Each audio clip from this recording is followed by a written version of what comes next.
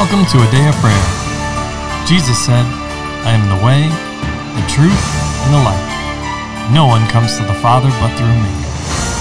Together, let's engage in relationship with Christ through prayer, faith, and His Word.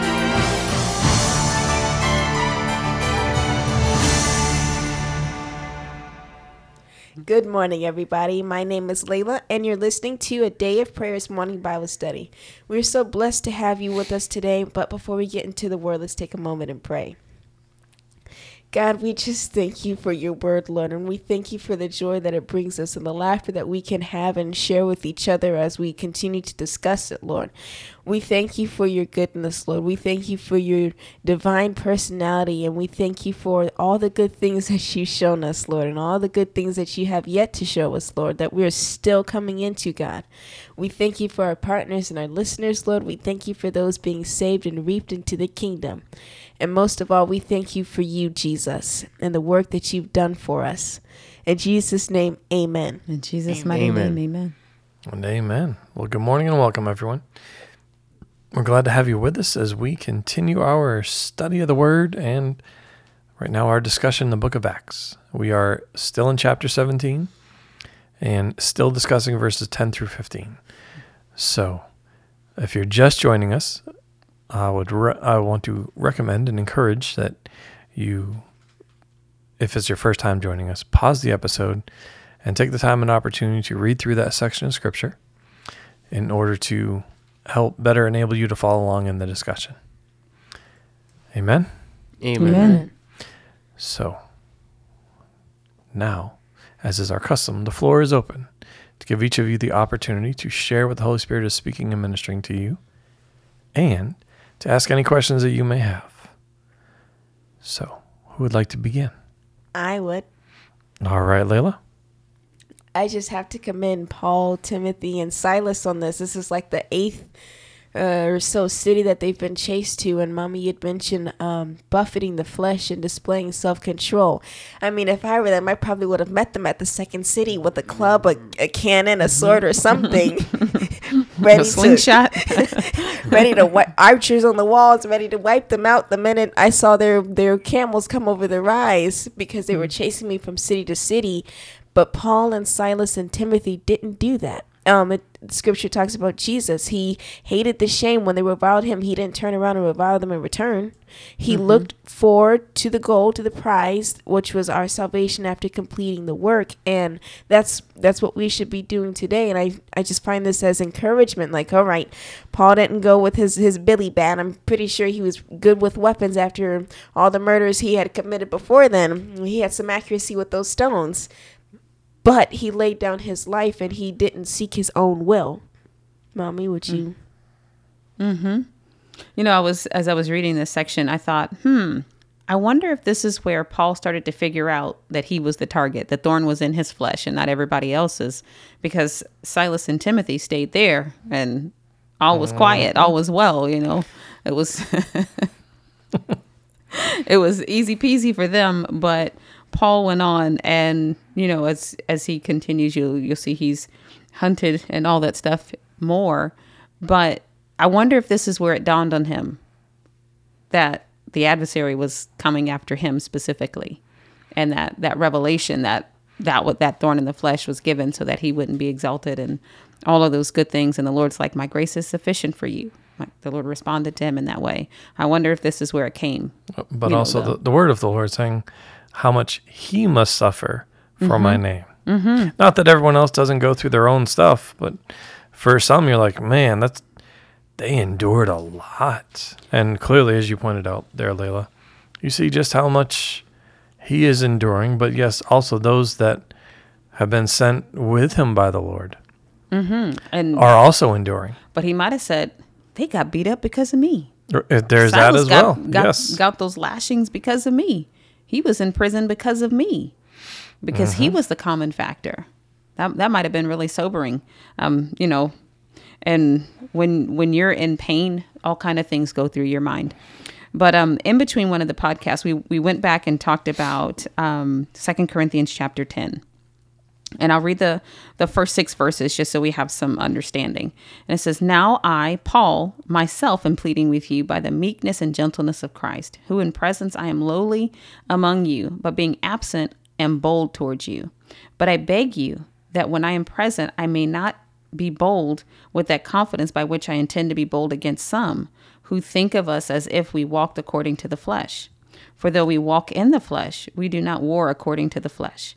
For the weapons of our warfare are not carnal, but mighty in God for pulling down strongholds, casting down arguments and every high thing that exalts itself against the knowledge of God, bringing every thought into captivity to the obedience of Christ, and being ready to punish all disobedience when your obedience is fulfilled." So in that, Paul is talking about his apostleship and how, he wants to minister to them, and he's prepared to deal with things, but he's also talking about how he's prepared to deal with things in himself. Because before he came to this place, he had to do what to himself? Discipline Himself. Buffett. And, we were talking about this scriptures about being ready to punish all disobedience when your obedience is fulfilled. It isn't a scripture that is for me to put and apply to myself, not me to apply towards my brother or sister in Christ. And we know this because let's back up a verse here. And it says, bringing every thought into captivity to the obedience of Christ. Whose thoughts can I bring into obedience? Just your own. Just mine. The only place that I can see when a thought lands and refuse to give it root, to cast down internal arguments that would try to pull me in opposition to the Lord, is within myself. Now, Paul is an apostle. He had authorities, but in certain regards, but even still, it has to happen within the individual. And there's only one that knows the thoughts and intentions of the heart. Exactly. Otherwise, Paul would have to been the thought police. Are you thinking of prayer over there? You're getting arrested. That's not what the scripture is talking about. You've been seeing in the UK here lately? Exactly. But that's not what the scripture is talking about. I know when a thought lands in my heart or in my mind, and I have the ability or the choice to either let it get down into my heart or to pluck it up and cast it out. I have the ability to pull down strongholds. I can't pull your stronghold down, but I can pull mine, right? By the name of Jesus Christ. Now, I can agree with you in prayer, but should you like your stronghold will remain. But I can deal sin with is your friend, in me. If the enemy, a demonic whatever entity or whatever is your friend, then it's going to remain your friend. And even when cast out, you will then chase it. You will go after it. Now, the hope, the prayer, and is that you remove those things from your life, that they're not your friends, but that the Lord is your friend. But you have a choice and a say in the matter. Mm-hmm. Amen. And when it comes to arguments or the word coming to, like we were talking about, to sway you with every wind of doctrine, when someone else is, well, I don't think Jesus is the way. I think he's just a prop. No. Right? You cast down those arguments and don't give them room within yourself, and even have an answer for the one who is approaching or trying to create that question of who God is, and anything that exalts itself against the knowledge of Christ, the knowledge of God. But that's in you. I can't bring your thoughts into captivity. I can't make you obey Christ, but I can make me obey. So then the follow on is being ready to punish all disobedience when your obedience is fulfilled. That means I'm ready to punish my own disobedience when I'm committed to being obedient to Christ, when I'm ready to walk in that with him. So when you have submitted to God, then you can resist the devil and he amen. will flee.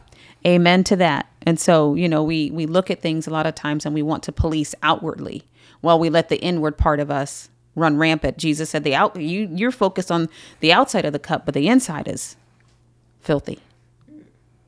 Right? Yes. The inside of the cup is full of all kind of dirty things, but you're busy concerned with the outside or even external. Others, you're busy on that, but you're not taking care of what's on the inside of you. So this word is talking to how we apply this is to me. I apply this to myself. And when it says punish all disobedience, we were talking about we are a three-part being. We are a spirit, we have a soul, and we live in the body. Mm-hmm. The spirit man is alive to Christ, is a new creation, is renewed, and it only wants to do the will of the Lord. The soul, which contains the mind, will, and emotions, is the part that has been awake and talking the entire time that you've been on the earth. It has learned from its environment. It's subject to emotional outburst and all that kind of stuff. It's where your thoughts and things of that nature, like I learned this from my parents, that comes out of your soul. And the body, it is only, actually, it's a meat sack. And it's your legal authority to do business on the earth. So if you didn't have a physical body, you'd be a disembodied spirit, right? Or disembodied Yes. soul. You won't have authority to make decisions in the earth, which is why the devil looks for a human to cooperate with them, because that human has a body. He does not. Right? You tracking? Yes. Now, because my physical body is only here to do what the bigger part on the inside of me is. If your soul is the biggest and the loudest and the most boisterous part of you, then your body is going to go along with the soul. But if your spirit man is the biggest and the one that's in authority on the inside of you, then your body's going to go along with your spirit. And the body will actually, when it talks about being ready to punish all disobedience, that's akin to buffeting your flesh. Amen. Now, when the word flesh is used in the scripture that Paul was saying, buffet your flesh, the physical body doesn't have any will or desires of its own. Even addiction comes out of the soul, the mind, the will, and the emotions. Addiction comes out of that place. Right? So he says, Yes. Put your soul in alignment to agree with your spirit and let the spirit dominate, the spirit of God and your reborn spirit on the inside of you dominate on the inside of you and dictate your thoughts, dictate your actions, dictate the direction that you will take. That's why he says, walk in the spirit. Walk in the spirit. That means use the inward reborn spirit to guide the direction of your life. Exactly. And if you live by the Spirit, you will not fulfill the lusts of the flesh. Exactly. So when we connect these scriptures of buffeting your flesh, that means the soulish part of you, not your physical body, because it's just the vessel and it's going to go with whoever is the loudest part of the inside of you and do that will, do that direction. So when it comes to the place where you are so committed to walking with the Lord that you are ready to punish your physical flesh by fasting in order to get it into a line, your body will actually begin to go, hey, when it sees the soul cutting up, those emotions that want to bust out and, bust out in wrath or jealousy, when your being knows that the spirit man is in command and in charge, it will help you police your soul. Like, hey, you better quit cutting up because I'm not going to starve on account of you. And get that agreement from within you, spirit, soul, and body, that yes, we're going to do the will of the Lord. Remember, the body only wants to do whatever who's in charge on the inside is saying, right? Just like if your soul is in charge and your soul has not been renewed to appreciate the things of God, your body will fight you when it comes to trying to do the things that the spirit wants you to do. Like read your Bible. Ooh, suddenly you start yawning and getting sleepy. Your eyes start watering. Suddenly you're prayer, hungry. All of a sudden the mind starts going a mile a minute on seemingly nonsensical stuff. When prayer, right, coming out of the spirit, that's something God wants us to do, that spirit wants to connect, and then your soul is the one that's dominating you, your physical body will start to act out. No, I got to be busy. I need a break dance right now. Here's a dance break. Oh, let's get this done. I'm hungry. I'm sleepy, right? All of those are natural things that are attributed to our physical body, but that's because the soul has not been renewed and made subject to your spirit and is not in line with the things of God. But if you spend the time to renew your mind, if you spend the time to buffet your flesh and that mind part of you, that emotional part of you, the will being made subject to the things of God and your emotions, your physical body will actually start going, no, we're going to pray. Because if you don't, we're not going to eat. And I'm not going to go hungry for you. Or whatever it is that the Lord has given you. And I'm not talking about mutilation. So get that, rebuke that in the mighty name of Jesus. That's nothing in the things of God. There's no mutilation in Christ. I'm not talking about being a martyr in your mind. A false victim. I'm not talking about disfiguring your face so everybody knows that you're fasting, or you're fasting so much that your cheeks are touching each other from the inside of your mouth. I'm not talking about that, but I'm talking about in righteousness and holiness and truth, in the spirit of the love of God and the Lord working on the inside of you, bringing things to bear. What's up? So if we were to phrase this another way, it comes down to what you practice.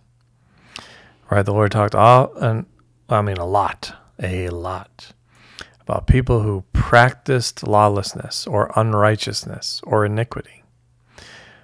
So what are you practicing? What is the structure that you have set up for your life? In other words, what you're submitting yourself to, or what you are practicing in your life. Mm-hmm. That is what the body is going to do, right? We talk, in the natural is this term called muscle memory. Mm-hmm. Well, the body, right, when you build up this habit because you have practiced it however many countless times, that's what you ought to, or your body mm-hmm. automatically wants to go do. But what's reigning over that? If you have chosen and continually practice righteousness and justice, or living in holy before the Lord, then that's what you and your body is going to want to do. That's what your soul will come in line with. Mm-hmm. And let's bring that to a let's say a natural example, and how we could something that we might see present tense. How do we look at that, and how can we apply that? You guys have heard me say I'm a respiratory therapist, and I've been a respiratory therapist for over 20 years. And there were things that I've practiced, like CPR, for example, how to do CPR, how to do the right pace, and how to, intubate or do the other things that need to be done. I've practiced that in my career. And as I've walked with the Lord, my walk with him doesn't just stick to me being a Christian in my private life. Jesus Christ, Father, Son, Holy Spirit is a part of everything that I do. So I take him with me in the hospitals. I take him with me as I'm doing my work. And I've found myself in positions sometimes. So like as I've matured in my walk with God, my spirit man has grown from a little flickering light. When we're not saved, the spirit man is dead. So there's darkness on that side. But then the soul is the biggest voice and the factor. And then you have your body. But when you say I do to Jesus Christ, when you get saved, there's a little flicker. Doing, a light turns on the inside of you. You can just imagine like a little flame in there glowing, right? And if I never develop in Christ, it'll remain a little flame, but a flame nonetheless. It's there, the light's there, I get to go to heaven. But if you've put into practice and you've taken the time to mature, that flame begins to grow. And then the soulish man, the mind, will, and emotions that has occupied all of that internal space, now has to give way to that growing flame, who was once a little flicker in the darkness, now is growing bigger and bigger and bigger and bigger and providing more light, but it's also crowding out that soul and making the soul become smaller. The mind, will, and the emotions become smaller. Mm-hmm. And now I'm tapped in. I've got the mind of Christ working for me. I've got the guidance of the Holy Spirit coming in, and I'm divinely connected to what's going on in the heavenlies and in the kingdom of God. And that's what's causing my actions and my directions to take place in the earth. Now, I don't limit that, because if I tried to have it in my personal life, but not in my professional life, I'd be back and forth, every wind of doctrine. I'd be two-faced and two different people. But because I've trained my soul to agree with God, and my body subsequently has nothing to do but agree with God, my spirit man has taken over on the inside of me. So when I go into the hospitals and I'm working in a professional arena, I'm still coming with the mind of Christ. I'm still coming with that connection to the kingdom of God and the heavenlies. What's right to do? What's there to do? Now, couple that with, we've practiced CPR. That's a part of something I have to do. But there are times where I found myself in life or death situations for people, and my soul was like, oh, faint. And my body was like, what are we going to do? Are we going to faint? And I would have to make a decision. No, tap in. God is already with us. He knows what to do, and let the spirit man take over to my actions, working through my physical body. That same tap in that I have on going to the grocery store is the same tap into Holy Spirit that I applied in the hospitals. Someone was physically dying, and I needed divine guidance on what my role was to help that person. And I found myself, my physical body joined right in with my spirit. My soul was like, ooh, passed out in there somewhere. And the spirit man was guiding my actions. And things that I didn't even know would be the right answer, I saw coming out of my spirit. And I was like, oh, that's coming out of my mouth right now. Look at there. Well, that's coming out. My hands are doing what, girl? Wow, Jesus. And in the moment, the Lord came in and helped in that situation, right? But if I had not buffeted my flesh, and by flesh in this context, I mean that soulish man, you are subject to God, you yield to the Spirit, and we're going to let Spirit guide, Holy Spirit guiding through our spirit, what's right to do here.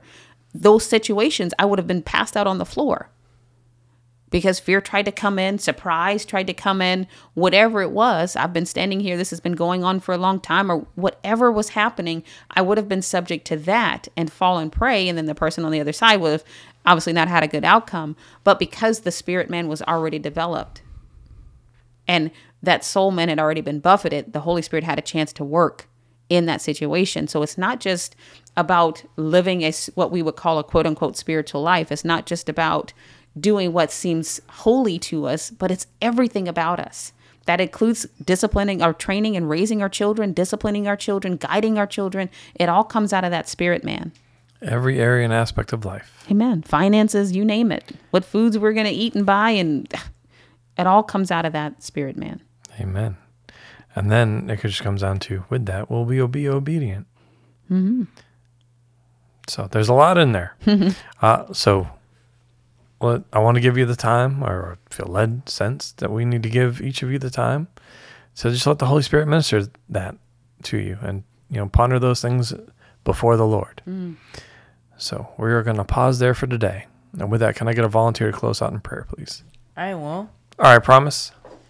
Lord, just thank you for today. Just thank you for giving us a chance to come to you, Lord, and just showing us that when we're in error, Lord. And Lord, I also just thank you for giving us the material we need to grow our spirit man, Lord, so that our soul's not taking over in every chance that I can get it. In the name of Jesus, amen. In Jesus' name, amen. Amen. And amen. Well, we love you. God bless you. Have a wonderful day.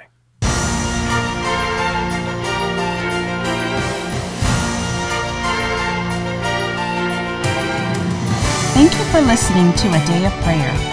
We trust the Lord that you are strengthened and encouraged in your relationship with Christ.